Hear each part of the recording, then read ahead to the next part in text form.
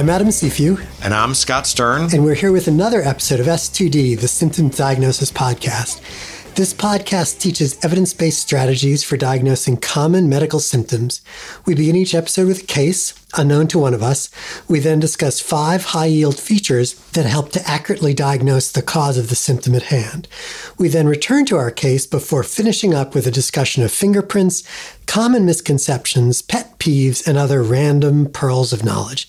The cases that we discuss are drawn from our clinical experiences, but because protecting patient privacy is part of our oath, we never discuss actual patients. What are we talking about today, Scott? Well, I'm actually a little bit afraid to say, but we're going to do fever and rash. And Adam, you are the expert of the day. Do you have a case to present to me? I do have a case to present to you. Okay. It's a good one, too. Oh, boy. I don't think you're going to get it. I don't think I'm going to get it either, but go ahead. Okay, so this is a 45-year-old man who comes in with fever and a rash. He was well until about 6 days before presentation when he abruptly developed fever, rigors, myalgia, and severe headache.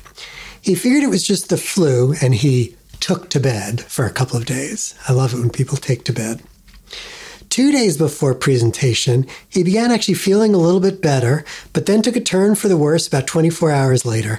And on presentation, besides the fever, myalgias, headache, he also had a macular rash, mostly on his trunk, and he had really quite striking conjunctival erythema, or suffusion as they call it, sort of almost edema of his conjunctiva. He also had lower extremity edema, he had ARDS, he had transaminases in like the 800-900 range, and AKI. I admitted this guy to the intensive care unit. This is going back a long time. I was a resident at the time. He was intubated, placed on broad spectrum antibiotics. And so I guess I throw out to you, what do you think?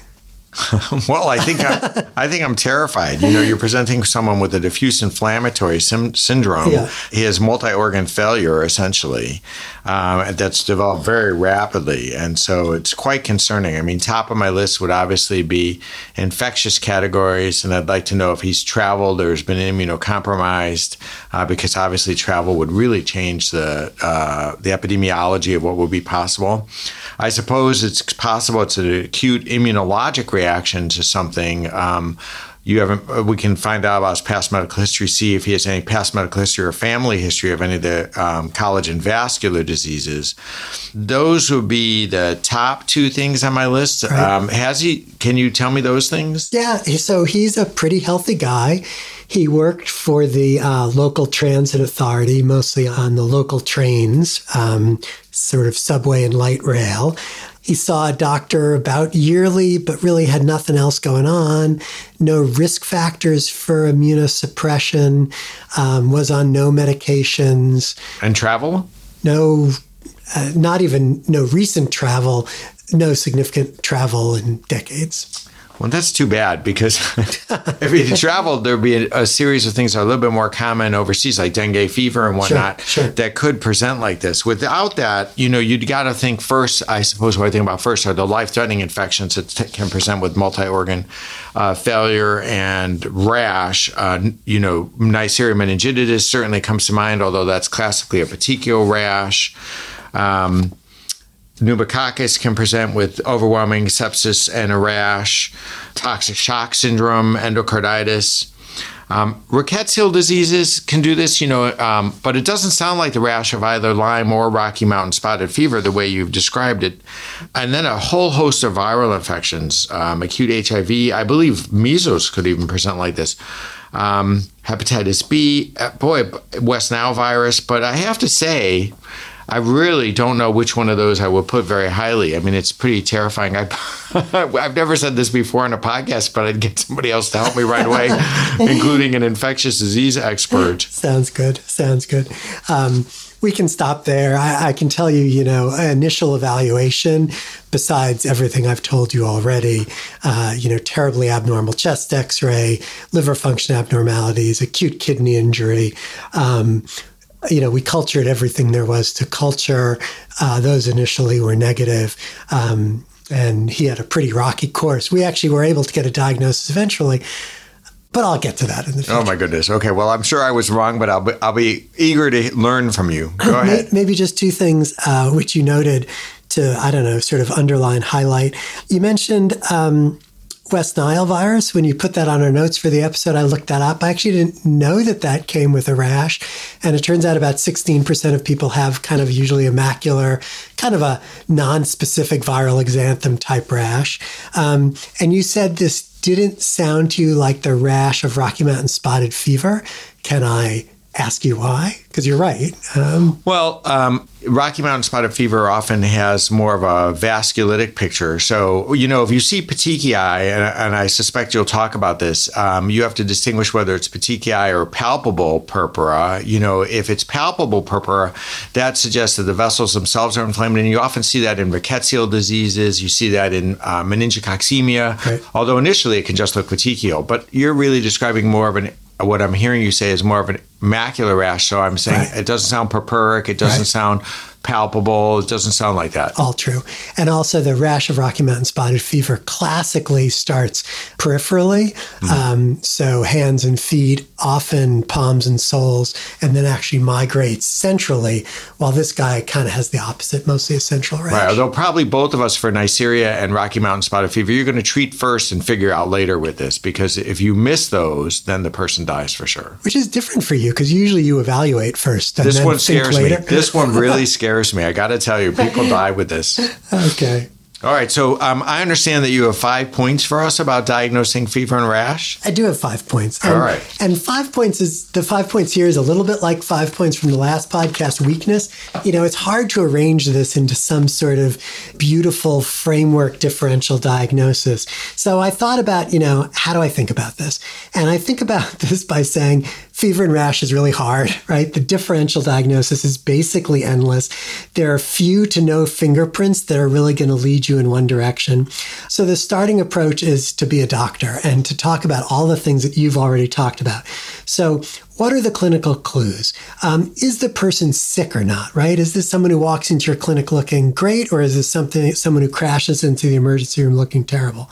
Is there other organ involvement, right? This guy's got ARDS, maybe shock liver, shock kidney, a whole bunch of other things going on. What does the rash look like? As we'll talk about a little bit later, it's really uncommon that these rashes are sort of diagnostic or pathognomonic, but actually getting a sense for where the rash started, what kind of a rash it is, can help. And then where are you? Like, where are you practicing? Where has the patient been? Us in Chicago, if someone comes in with, a disseminated fungal infection, it's probably going to be histoplasmosis.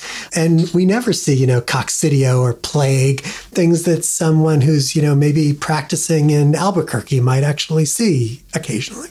Okay, so we need to think about where the person is, where the rash started, right? And a long list of possibilities, it sounded like. Great. Now, what's your next pivotal point? So my next pivotal point is just to go back to the classic rashes of childhood. And maybe this is just fun because it's medical history, okay? And they're numbered, right? So first disease, measles. Second disease, scarlet fever. Third disease, rubella.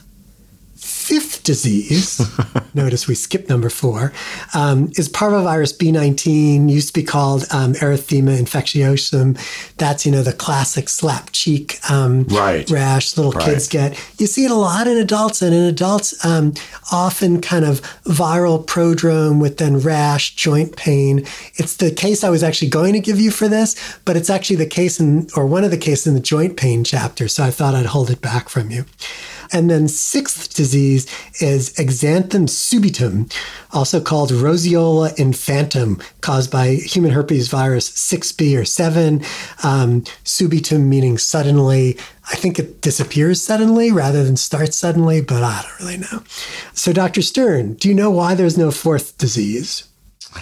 I have no idea. I didn't know either. And I got confused as I was looking through these. I was like, wait, what's fourth disease? So fourth disease was something called Duke's disease, and has nothing to do with Duke's criteria, like for endocarditis, but is now thought to be just a variant of scarlet fever. So we no longer use that. Scarlet fever is second disease, fourth disease doesn't exist.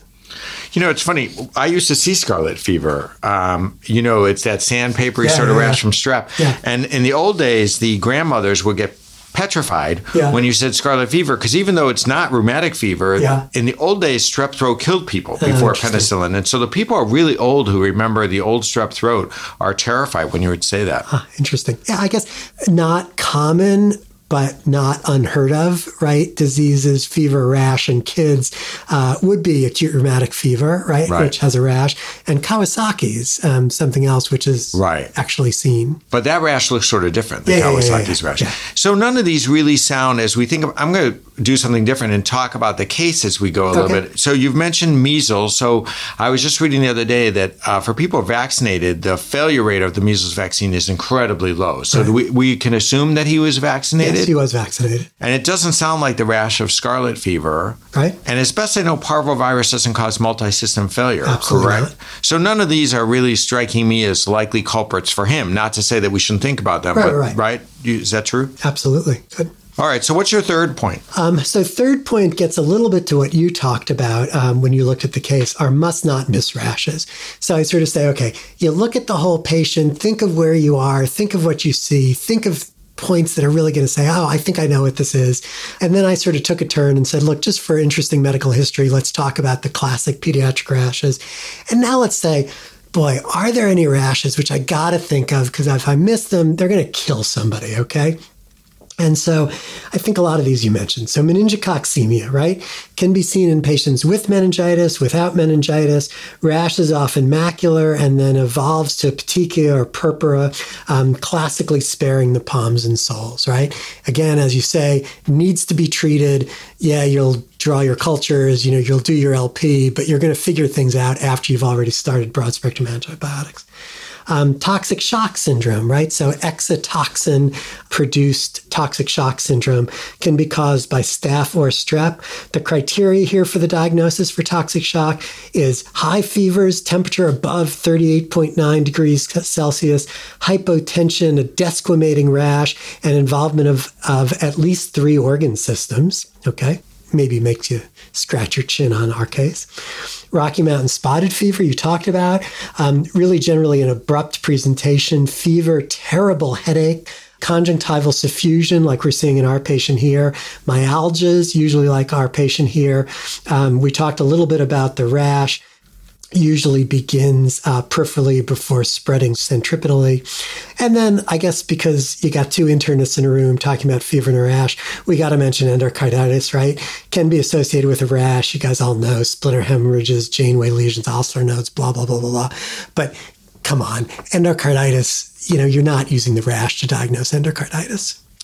Those are really scary things. I just want to make one more point about meningococcemia. When I was a resident, one of my fellow residents happened to have 3 different patients that had meningococcemia.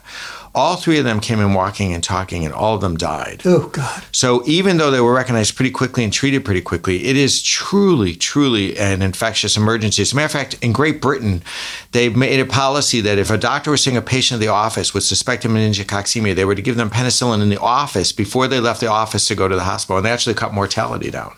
That's amazing. Very interesting. All right, so next. Okay, so those are the must not miss. And then I'm going to go to the things that you will actually see and that I feel like I've never gone a year without seeing at least one of these, and usually I'm seeing multiple of them. So mononucleosis, right? Usually EBV, young adults presenting with fever, malaise, sweats, anorexia, nausea, chills, sore throat, posterior cervical lymphadenopathy, a common and actually fairly specific finding, splenomegaly, and a macular rash, often, as we talked about on a previous podcast, after the administration of ampicillin. Parvovirus, we talked about above. A common, especially common in adults presenting as an acute arthropathy. You often see lymphadenopathy, arthritis, fever, And the rash, when present, is often described as first macular and then sort of lacy reticulated. And this one often spreads from the limbs to the trunk and buttocks. Both those obviously can have fever. Zoster, right, super obvious shingles, seldom with a fever, but can have a low-grade fever. Lyme disease, certainly. And then a couple one which I think of less is mycoplasma, but lots and lots of mycoplasma infections can have lots and lots of different rashes. The kind of mild macular rash to even things as bad as Stevens-Johnson. And then, of course, we got to talk about COVID, right? A lot of rashes have been described with COVID. COVID toes probably being the first one and the thing that people talked about the most, which is kind of a Pernio, chilblain kind of look, hands and feet that go along with COVID. But not a diffuse rash, correct? No. So COVID toes, certainly not a diffuse rash, but there's also kind of the diffuse viral exanthem rash. So they can. Yeah, and as far as the prevalence of that, I don't think we know. Hopefully 5 years from now, we'll look back and say, this is the percent of people, with COVID at various ages who get a rash with it. But I think you said this was someone you saw years ago, so we can pretty much take that out of his differential. Right. So I'm listening carefully and trying to think of what we've missed so far, and we still have the Rocky Mountain spotted fever, the Neisseria, but it still seems pretty unknown. Yeah. Maybe he's got chikungunya. But anyway, I've got a fifth and final point. Go for it. Okay, ready for this? Yep. Collaborate. So fever and a rash, as I said, is hard. And my experience has been that fever and a rash is either something that I make the diagnosis in the office with no help, or I'm lost. And it really takes like a village. And thinking back as I was preparing this on the cases which, either as an outpatient or as an inpatient, the people who've really helped with this are kind of not surprisingly are infectious disease, derm, and interesting nephrology are the people who come in and like everybody talking together and someone kind of has the idea, we haven't talked about this. And we get all over that and eventually make a diagnosis. Rheumatology would be the other group that, certainly you'd think about, but just... And please don't the rheumatologists out there shouldn't at me on Twitter about this, but, the rheumatologists have been less helpful to me over the years. Okay. On this point. All right. So you two are calling for help at this point. Yeah. So I assume that you have some more information for us now. So the more information is this. So as I said, we had everybody working on this guy. Okay. And after about, over the first 24, 36 hours, the idea from the kind of clinical presentation came up that people agreed on more and more was that this was a pretty good presentation for leptospirosis. And the one kind of exposure that this guy had was to a lot of rodents, given track work that he did at work. Okay. And so now you can actually do PCR. At the time, we were doing convalescent antibody titers. And what was interesting about this is we presented this case. We had, these weekly ICU rounds where this amazing old, quite famous nephrologist came to listen to cases.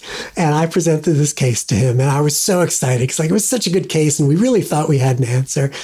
And the guy sits back, scratches his chin. He goes, Adam, let me ask you one question.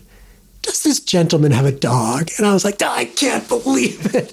And it was like the first thing he thought of. And it turned out that the guy's IgM came back positive, IgG negative. And then fortunately, he survived at quite a rough course. We were able to have him come back, get convalescent titers, which made the diagnosis later. It was really an amazing case. Wow.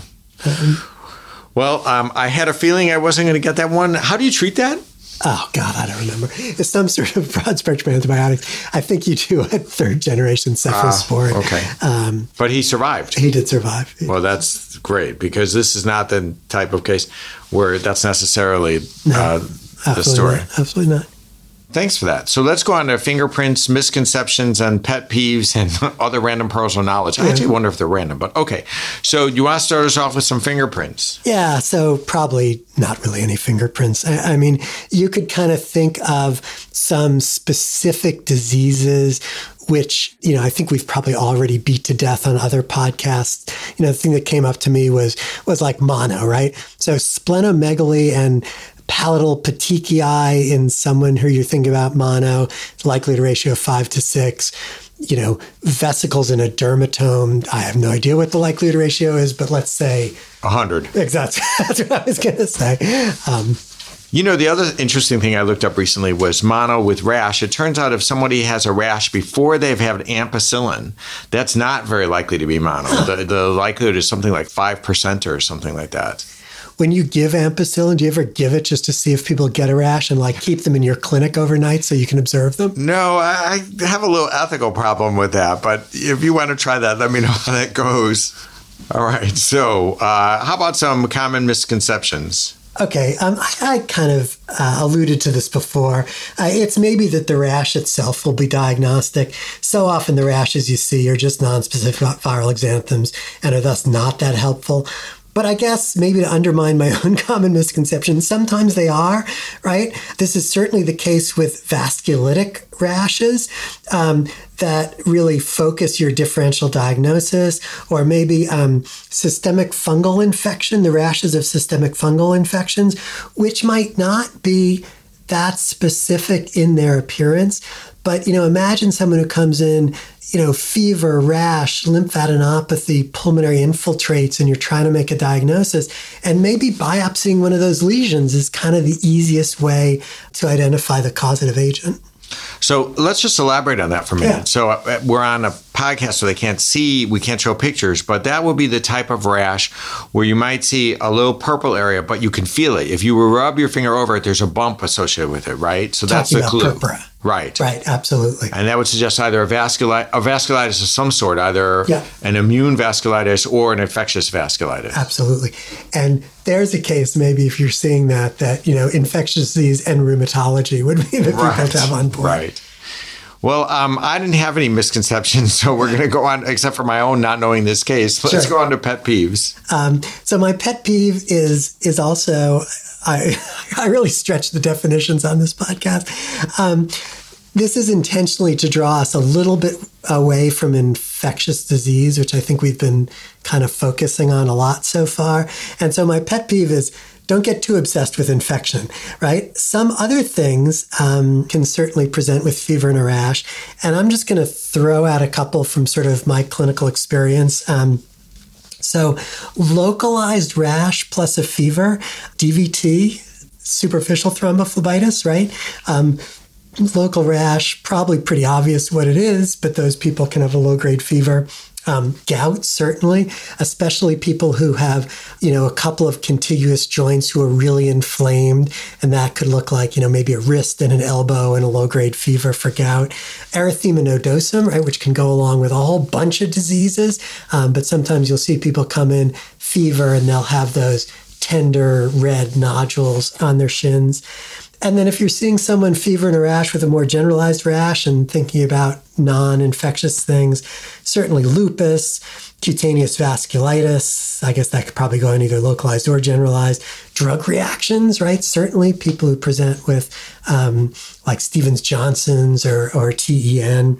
And then a favorite of mine, we saw a case just about 18 months ago on service, which I think overlaps between drug eruptions and vasculitis on some sort of non-infectious fever rash Venn diagram, is an ANCA-associated vasculitis that's associated with, I always have trouble pronouncing this, levamisole, which is a common contaminant of cocaine.